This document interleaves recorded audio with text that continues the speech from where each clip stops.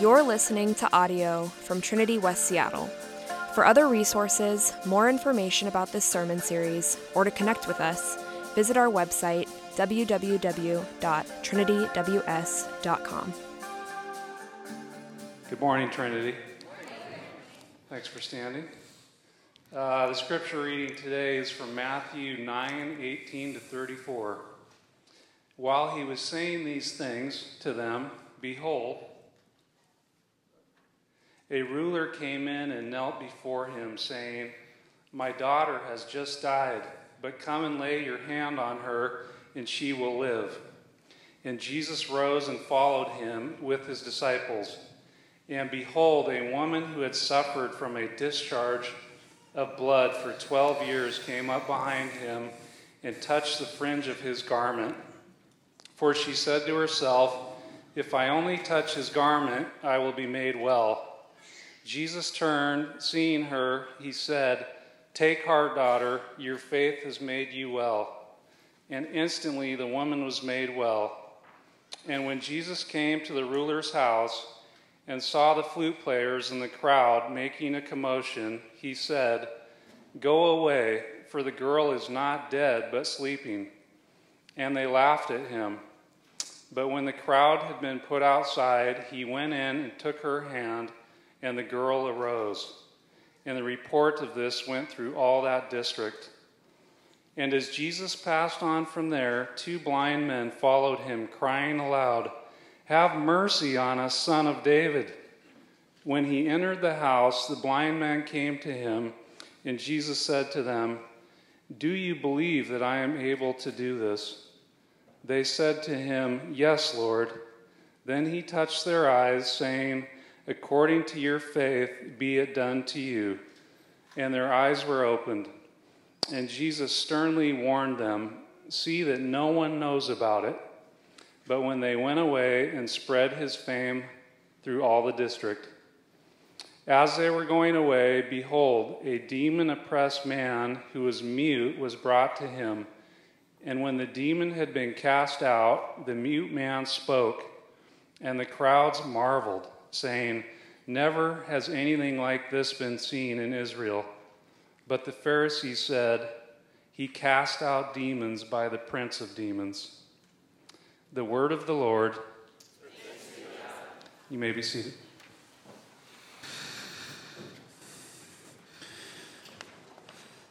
There's quite a last line there, wasn't it? I'm going to pray as we get started here. We're continuing in our series called The Upside Down Kingdom in the Gospel of Matthew. Thanks for joining us. I'll pray. Father, thank you so much for speaking to us through your word. We confess as we come to you and come to your word that we need to hear from you. God, we have a lot of voices in our lives, a lot of things tugging us in different directions. Help us to fall under the authority of your word and find joy and peace and healing there. And we pray, God, that you would transform us through these stories, that we might be people who have deeper and deeper degrees of faith. In Jesus' name, amen. My family and I love visiting Denny Creek. Anybody ever been there? A few of you guys. Actually, someone who attends here, Mitch, I don't know if he's here today, he's the one who told me about it years and years ago. And what's so great about Denny Creek is, one, it's close to Seattle, but it's a super quick hike with a really great payoff at the end. Because when you, especially in the summertime, when you get to the creek, there are these clear waters that are just running down these cascading rocks.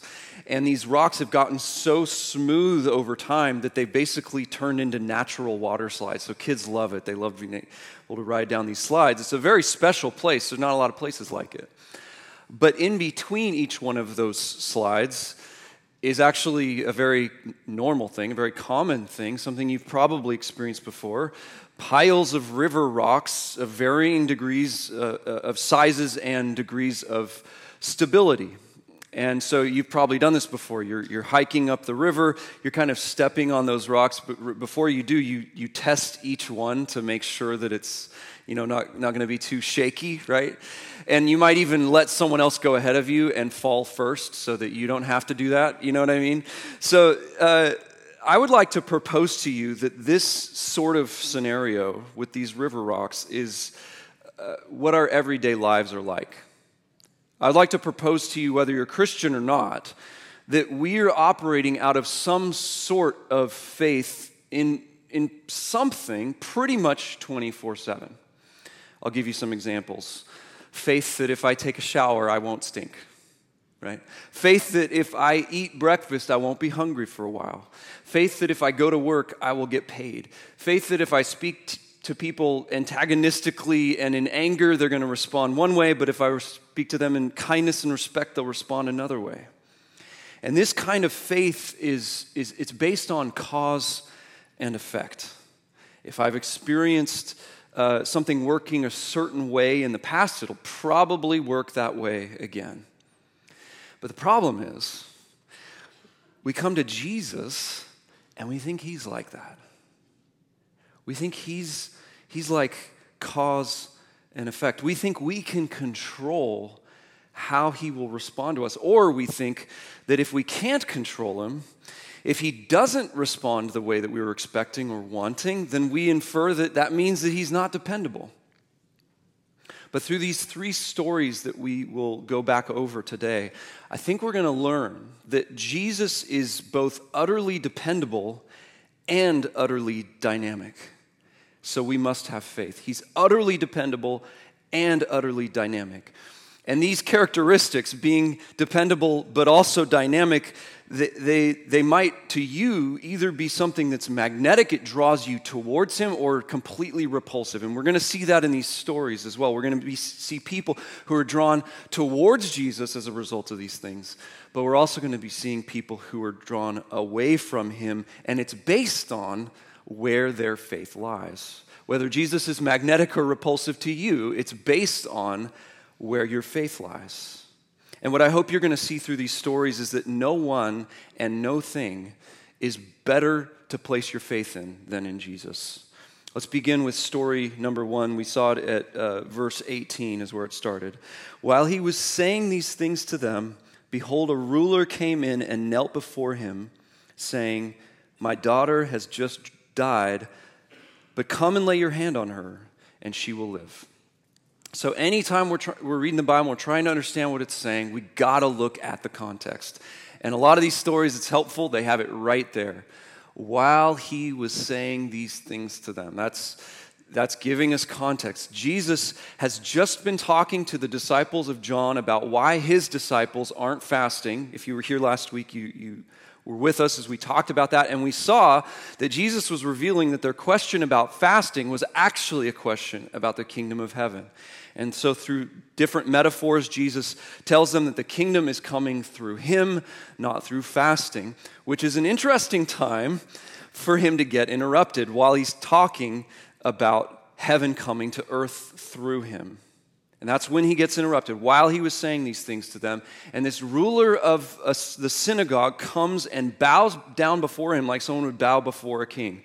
And we know from Mark's gospel in chapter 5 that this guy's name, this ruler, is Jairus. And Jairus' daughter has tragically died. We also know from Mark's gospel that she was only 12 years old. And Jairus believes that if Jesus simply lays a hand on her, if he touches her, that she will be brought back to life. You might wonder, how does this work, right? How is it that just laying a hand on her could bring her back to life? We're never told that in the scripture. It sounds like Jesus is a magician, right? Or it actually sounds a little bit like Vision on the Marvel movies. He's my least favorite character, by the way. I can't stand the guy, but you might be familiar with him. He can channel like some sort of special energy, right? Maybe Jesus is like that. That's the way it sounds. And of course, we know that movies aren't real, right? You know that? Good. Okay, good. We know the movies aren't real, and so that makes the story seem fake, right? It sounds more like a dream to enjoy, right? A story to enjoy rather than something to build your life around. And yet, when we realize that Jesus is God in the flesh and that through him heaven is coming to earth, it makes perfect sense that he has the power to bring someone to life simply by touching them.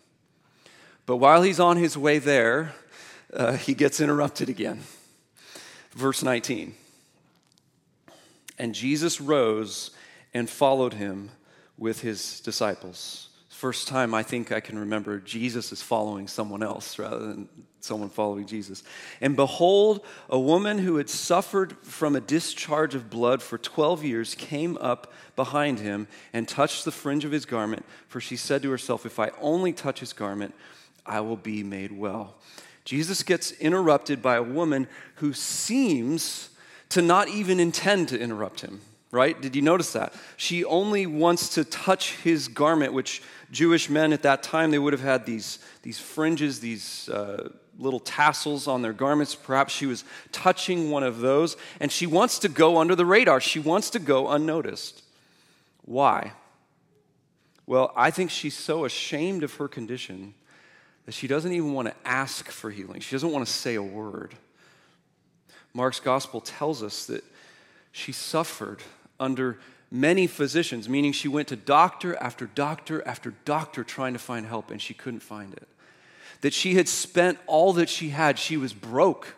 Spent all her money trying to resolve this problem in her life.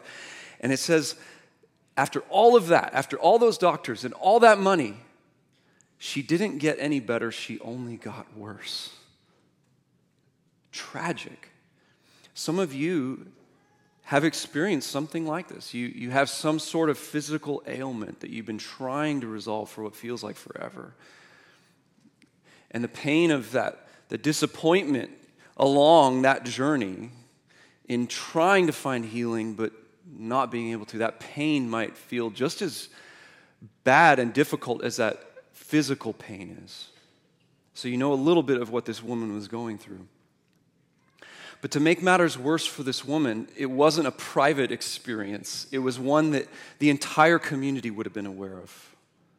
Think about this. Can you imagine if you already felt ashamed of a problem that you had, and then you go to the grocery store, or you're walking down the street, and everyone you see knows about your problem? And you see this discharge of blood, it would have meant that she was unclean. We've talked about this a few times recently. Meaning that she was unfit to be in the presence of others who were eating, unfit to be worshiping with others. And we can also assume that this had something to do with her reproductive system. It's not explicit, but it does seem that way. And in that culture, your reproductive health would be seen as the sign that you were either being blessed by God or you were damaged goods.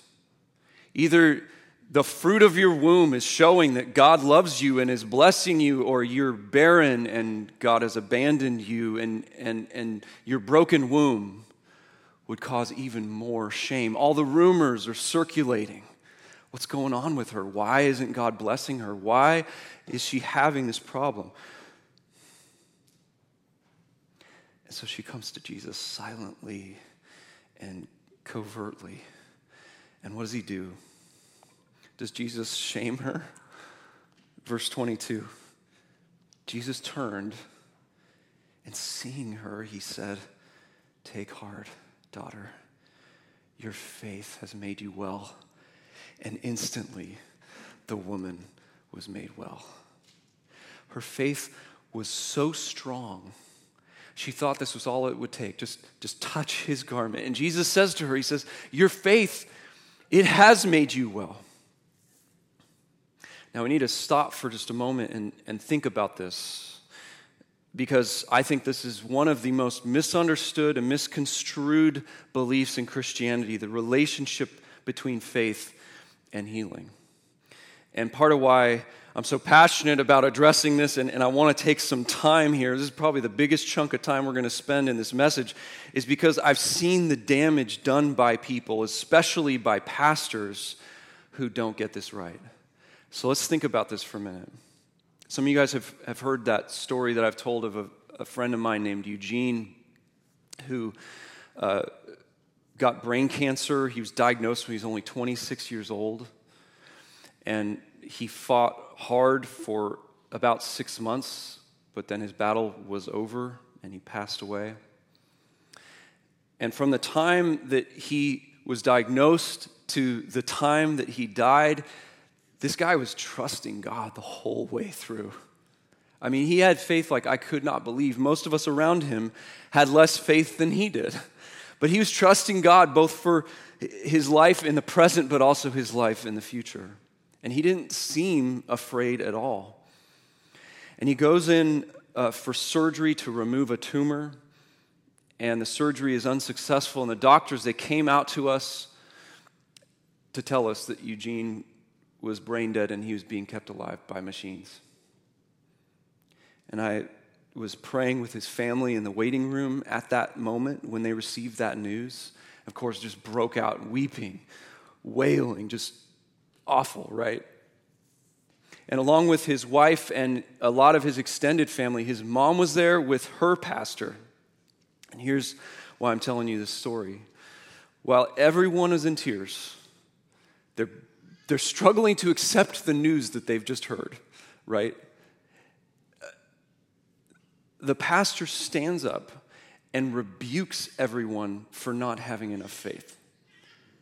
Just think about that. You've just lost your husband or your son or your brother or your best friend, and a pastor tells you it's your fault because you didn't have enough faith. Just think about how poisonous his words were. I was furious, of course. I stood up and started rebuking him. But this isn't how faith works, guys. It is not how faith works. But it does sound like that's what Jesus is saying here, doesn't it? That's why people misconstrue it. Your faith has made you well. Jesus said right there, her faith made her well. So let's just take it at face value. I think it's helpful to understand how the Bible talks about faith in general. Faith is not a tool to manipulate God so that he'll give us goodies, okay? God cannot be bought. In fact, it's insane to think that the all-powerful creator of the universe could be controlled by our own hand, right? I mean, it's really ludicrous. And yet, at the same time, faith does seem to play some part in compelling God to act. And so which one is it? How does this work? Well, I think it's best to think of faith as what connects us to something that God is already offering. Okay? Faith is something that connects us to something that God is already offering. Faith itself doesn't heal us, but healing isn't possible without it. God works through faith. So, for example, think about it in the context of salvation, right? God offers salvation freely to anyone. So if you're here today and you don't know the Lord, we want to encourage you to meet him today. He offers salvation, eternal life. He offers it freely to anyone who trusts in him, without exception. But our trusting doesn't make that salvation available. It simply connects us to something that God has already promised. Healing, however, is not promised in this life, just in the one to come. Yes, Jesus can and does heal physically today. I've seen it. I'm sure some of you have seen it. But he doesn't always heal. Remember, he's dependable, but he's also dynamic. And so when we experience healing today, it's because God is giving us a foretaste of eternity where we're going to be free from suffering and sorrow and sickness. But Jesus is drawing our attention to himself, and he's encouraging us to trust in him, not in the outcome. He's dependable, but he's also dynamic. And in this case, Jesus heals this poor woman, and he heals her instantly. He takes away her physical pain, he takes away her social pain, her shame, and he makes her whole. But remember, this was just another interruption, and Jesus is still walking to where Jairus' daughter has recently died. Verse 23. And when Jesus came to the ruler's house and saw the flute players and the crowd making a commotion, pause right there for a minute. Just picture this. There's a commotion. It's noisy. It's loud. There's an uproar. There's people everywhere mourning, probably weeping, crying. And the flute players have arrived, which kind of makes an assumption of like the flute players, right? I guess that's just who shows up when someone has passed away. I don't know. It sounds kind of amazing. I want some flute players to come after I passed away, just in case you guys want to know. But man, there's this crowd. It's quite a crowd that's formed, and they're filling the house. They're probably pouring out of the house. And Jesus comes into this chaos, and he says, verse 24, "Go away. Go away, for the girl is not dead, but sleeping." Jesus comes off kind of harsh here. We don't know what his tone was like. But it seems as though he's just asking them to go outside so that he can come in and heal this girl. But he says that she's sleeping. What? Is she actually not dead and literally sleeping? Is this maybe a language thing? Sometimes the Bible uses the term sleep or sleeping as a euphemism for someone being dead. We don't really know. Maybe Jesus is talking about what he's about to do as though it's already happened. Maybe he healed her from a distance on the way there. We just don't know. But she's sick enough that everyone around at least believed that she was dead. And they didn't believe Jesus, of course, because in the second half of verse 24, they laughed at him. Wow. Wow, what a response to Jesus. Can you imagine laughing at Jesus? Maybe you can. Maybe you have laughed at Jesus. Maybe you have tried to place a little bit of faith in him, but he's so dynamic that you've begun to believe that he's not dependable, and it's a lot easier to laugh than it is to cry. In any case, these flautists, they stop playing. The crowd's like, Jesus is an idiot. He doesn't know what a dead person looks like. It's kind of what's probably running through their mind. They're living in disbelief. But verse 25, when the crowd had been put outside, he went in and he took her by the hand, and the girl arose. And the report of this went through all that district. Jesus brought this girl to life. Just as he would later rise from death, never to die again. Right? He brings a glimpse of that future into the present, and she rises, foreshadowing even what will be her own future resurrection. And people can still be physically brought back to life by Jesus. It still happens today. It's rare, but it happens, right? But this is also a sign of what's to come for those who place their faith in Jesus. Here's what I want to point out to you in John's gospel. Jesus' good friend Lazarus has passed away, and his good friends Mary and Martha, Lazarus' sisters, invite him to come, and they're asking him to heal and to bring Lazarus to life. He eventually does bring Lazarus to life, but before he does, he turns to Martha and he said to her, "I am the resurrection and the life.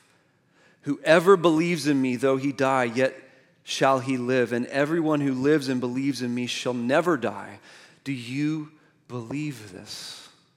See, Jesus, in raising this girl, whether she had been sick, sleeping, dead, doesn't matter. All of these things would have served the same purpose in her bringing her to life, and that is to bring people to faith. That's what Jesus is talking about here. I'm going to raise Lazarus from the dead, he says, but do you believe? That's what he's inviting people to. Do you believe? And it made me think, as I was thinking about this week, I was thinking about those of you who have daughters who may not be physically dead, but who are spiritually dead. And maybe over time, you've stopped believing that Jesus can bring them back to life. You've stopped praying. Praying for them feels futile. Or maybe you don't have a daughter, but a son who you're just wishing that they knew Jesus. They're spiritually dead. Someone else that you know is spiritually dead. Jesus says, whoever believes in him will be brought to life. And just as the reports of this incredible act have kind of reverberated through that entire district of Galilee, many, many people surely came to faith, and Jesus can surely raise your son or your daughter to new life. Jesus is dynamic, but he is also dependable. Story number 2. And as Jesus passed on from there, 2 blind men followed him, crying aloud, "Have mercy on us, Son of David." This is a faith statement. These blind men are basically saying, Jesus Christ, you are the Messiah, the King, the Savior of the world. They might be physically blind, but they have spiritual sight. And so they call on him for mercy. But what kind of mercy exactly are they calling on him for? When he entered the house, the blind men came to him, and Jesus said to them, "Do you believe that I am able to do this?" And they said to him, "Yes, Lord." Jesus enters the house of these guys who are outcasts, who are rejected, who are also unclean, and he knows what kind of mercy they meant when they asked for it. The mercy of physical sight. And before he heals them, he gives them yet another opportunity to profess their faith. Not just faith that he's the Messiah, but faith that he's also the healer. And he asks them a question: do you believe that I am able, notice what he says, able to do this? He never asks them if they believe he will heal them. Do you notice that? Only if they believe that he is able to heal them. See, Jesus is dependable, but he is also dynamic. And the promise of his ability does not determine the promise of his activity. Yet they immediately go, "Yes, Lord." They're like, absolutely. No appearance of doubt in their belief in his ability. But then they make a request for his activity. And I've noticed that oftentimes when we pray for someone, at least in the circles that I run in, I don't know about you, when we pray for God to heal someone, which does require a degree of faith. I mean, just praying is an act of faith. But oftentimes when I'm present there with people, when we're in the middle of a prayer for physical healing for someone, there seems to be an underlying belief or an underlying prayer that goes unsaid. And that is something like, Jesus, I think you might be able to heal, but you probably won't. Any of you experienced this? Any of you thought this while you're praying for someone to be healed, right? I think you might be able to heal, but you probably won't. Or maybe it's even something like, Jesus, I think you might be able to heal, but I'm afraid you won't. And coming to you in faith right now, it makes me feel like a fool. I don't want to get my hopes up. But Jesus is inviting us to trust him, not the outcome. He's inviting us to trust him wholeheartedly. That's why all these stories exist. They're to draw our attention to the fact that he is dependable but dynamic, that we should be placing our faith in him. And if Jesus were to come to us and ask us, do we believe? Would we answer like these guys? Yes, Lord. I believe you are able. Jesus heals them, verse 29. Then he touched their eyes, saying, according to your faith, be it done to you. Just like that woman touched his garment, right? Jesus says their faith is the active ingredient in this healing process. Their faith is what allows them to receive the gift that Jesus is already offering. We've got to ask ourselves, are we willing to receive what Jesus offers us? Their eyes were opened. And here's where it kind of takes a weird turn. And Jesus sternly warned them, see that no one knows about it. Now, doesn't this seem strange? Why does he warn them not to tell anyone? And no, I don't think that his use of the word see is Jesus making a blind pun, by the way. But seriously, wouldn't you think that Jesus would want people to know who he is and what he had done, right? Again, whenever we encounter something that's confusing about Jesus, we recognize, okay, this is a cue. This is an upside-down kingdom thing, and I just don't get it. I just got to get back into the kingdom, and I'm going to start to understand what's going on here. And there seems to be a concern that Jesus often had about the timing of everything. He knows that the more that the religious leaders get wind of him doing miracles like this one, the closer that they will be to crucifying him. We regularly hear Jesus saying things throughout the Gospels like, my time has not yet come, right?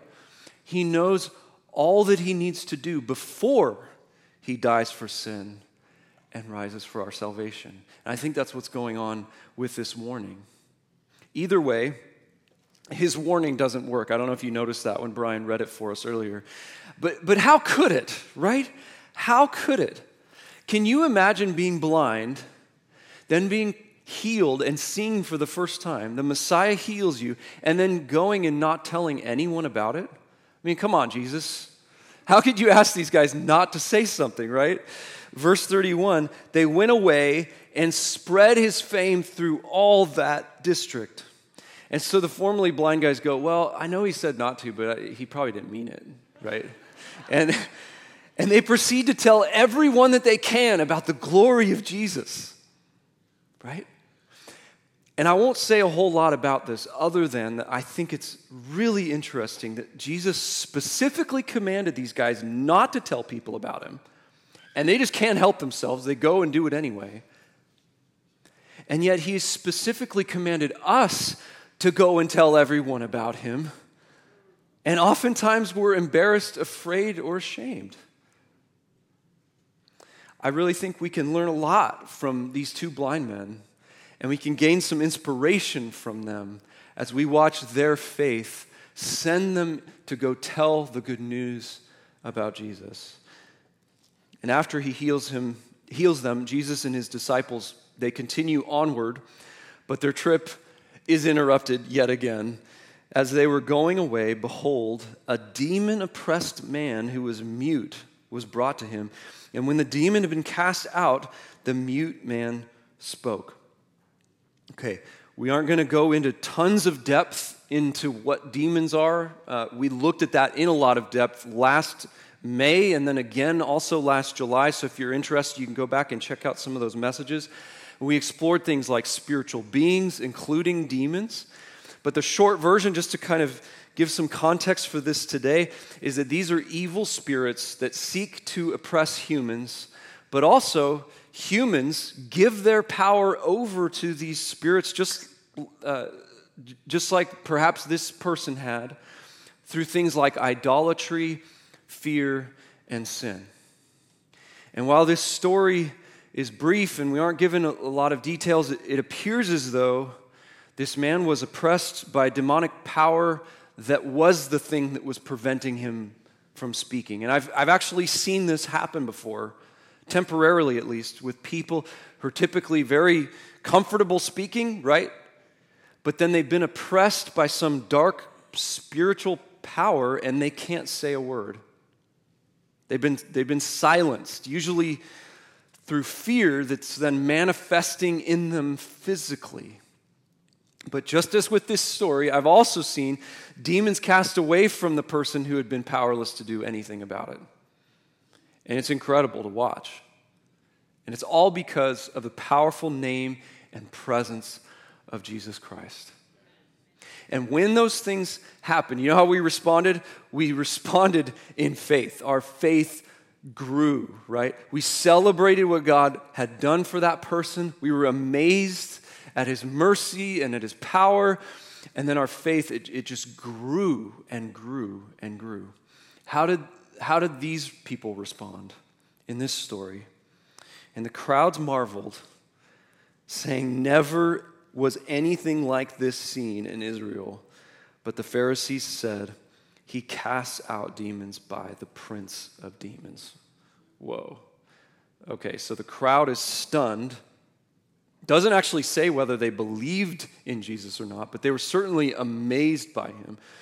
So he had that magnetic presence, right? They wanted to come near to him. They probably wanted to follow him to wherever he was going next so they could see what he was going to do. But the Pharisees, on the other hand, they were so self-righteous. They were so proud. They were so sure of their own observations. They said, oh, he casts out demons by the prince of demons. They accused Jesus of being in cahoots with Satan. Think about that for a minute. Is there any greater insult that you could give to the God of the universe come to us in human flesh? Is there any bigger sign of unbelief? And what Matthew is trying to get our attention with is he's trying to show us that Jesus is polarizing. He just is. And why is that important for us today? Because we can easily get used to Jesus as a very nominal figure in our culture, right? We see him in pop culture. We see him in cartoons. We see him in some stupid, scandalous special on the History Channel, right? You guys seen those things? Anybody? And we can grow indifferent towards him because we just kind of get used to this idea of a guy named Jesus. But indifference is only possible if we ignore what he really said and did. If we encounter the true Jesus, if we see him for who he truly is, we cannot stand on the fence because the truth about Jesus pushes us off the edge one way or another. That's what Matthew's trying to do. He's trying to push us off the edge. He's putting the evidence in our face and inviting us to get off the fence and believe. And yet, there's so much standing in the way of us believing. So much standing in the way of faith. Just like the man who was oppressed by this evil spirit here, we are caught up in a spiritual war. And part of its purpose is to just erode faith. We constantly encounter barriers to faith. Let's think about a few of those together for just a moment. One is, I think, just a simple confidence in our understanding of the material world. That we see everything around us, everything material, and we go, this is all that there is. We neglect to recognize the supernatural world that is going on behind the scenes at all times. And when everything is strictly physical, strictly material, faith, if you even want to call it that, is basically just superstition. Right? I think Mark Twain describes it well when he says, faith is believing what you know ain't real. Okay? Don't you guys think that's funny? Faith is believing what you know ain't real. I think that's funny. It's Santa Claus faith. It's rabbit's foot faith. It's superstition. And while Mark Twain is super funny, he's wrong. He's outright wrong. Hebrews 11:1 tells us faith is the assurance of things hoped for. It's the conviction of things that aren't seen. And so faith is believing what you know is real, but you can't see. Not believing what you know ain't real. And so faith, the opposite of rabbit's foot faith, of superstition, is reflexive faith. Here's what I mean. It's our default response in a given situation. When things are going well, we're trusting in God. When things are falling apart, we're trusting in God. He's our first priority. And when we encounter an aspect of our life that's out of control, it actually exposes where our faith truly lies. It exposes where we were placing our faith before that situation came to fruition. Is Jesus your rabbit's foot? Is he your superstition? Or is he where your faith truly lies? Is he your last resort, or is he your first response? When you lose your job, where do you turn? Where's your faith? When your marriage is on the rocks, where are you going to turn? Where's your faith? When your health is deteriorating, where's your faith? We often don't stop to consider where our faith is in those moments, but it's the most important thing that we can do. Jairus did it. When he lost his daughter, he placed his faith in Jesus. This woman did it when she lost her health. She placed her faith in Jesus. These men who had lost their sight and they placed their faith in Jesus. This man was mute. He had faith in Jesus. Now, don't get me wrong. Just because we place our faith in Jesus doesn't mean that we don't try to address our circumstances practically too. I think just as easy as it is to neglect our need to identify where our faith lies in difficult moments, we can also over-spiritualize everything to the point where we never act. It's like, I'm just waiting around for Jesus to do his thing, right? Whereas in reality, action is a sign of faith. So you might need to go apply for a new job after you lost that job, right? You might need to seek marriage counseling and share with your community group what's going on so they can walk with you. You might need to find doctors and get tests done. But each one of those kinds of things is an occasion for faith in Jesus, not an occasion to place our faith in the outcome itself. Trusting in Jesus no matter what the outcome is, because he is dependable even though he's dynamic. And we know we're in his hands. And when you place your faith in Jesus, you know what? Here's the amazing thing. The outcome, it can land either way. Because your faith isn't in the outcome. Your faith is in Jesus, and so you've been freed from a need to control that situation. You're in his hands. You've touched his garment. And so you're free. As I wrap up here, we've got some instructions for your community groups as you guys gather this week. I want to encourage you with this first kind of question. Think of a current situation in your life that is out of control. Where are you placing your faith? And then secondly, last month we spent some time doing the Acts prayer model, right? We were spending some time in prayer together as a community group. I want to encourage you, if you're able to, spend some time in the Listen, Learn, Live inductive Bible study. It's something that we taught through Disciple Equip, and I'll send out instructions for that and remind you guys of how that works later on this week, probably tomorrow, as we prepare for that. I'm going to pray and we'll respond to God together now.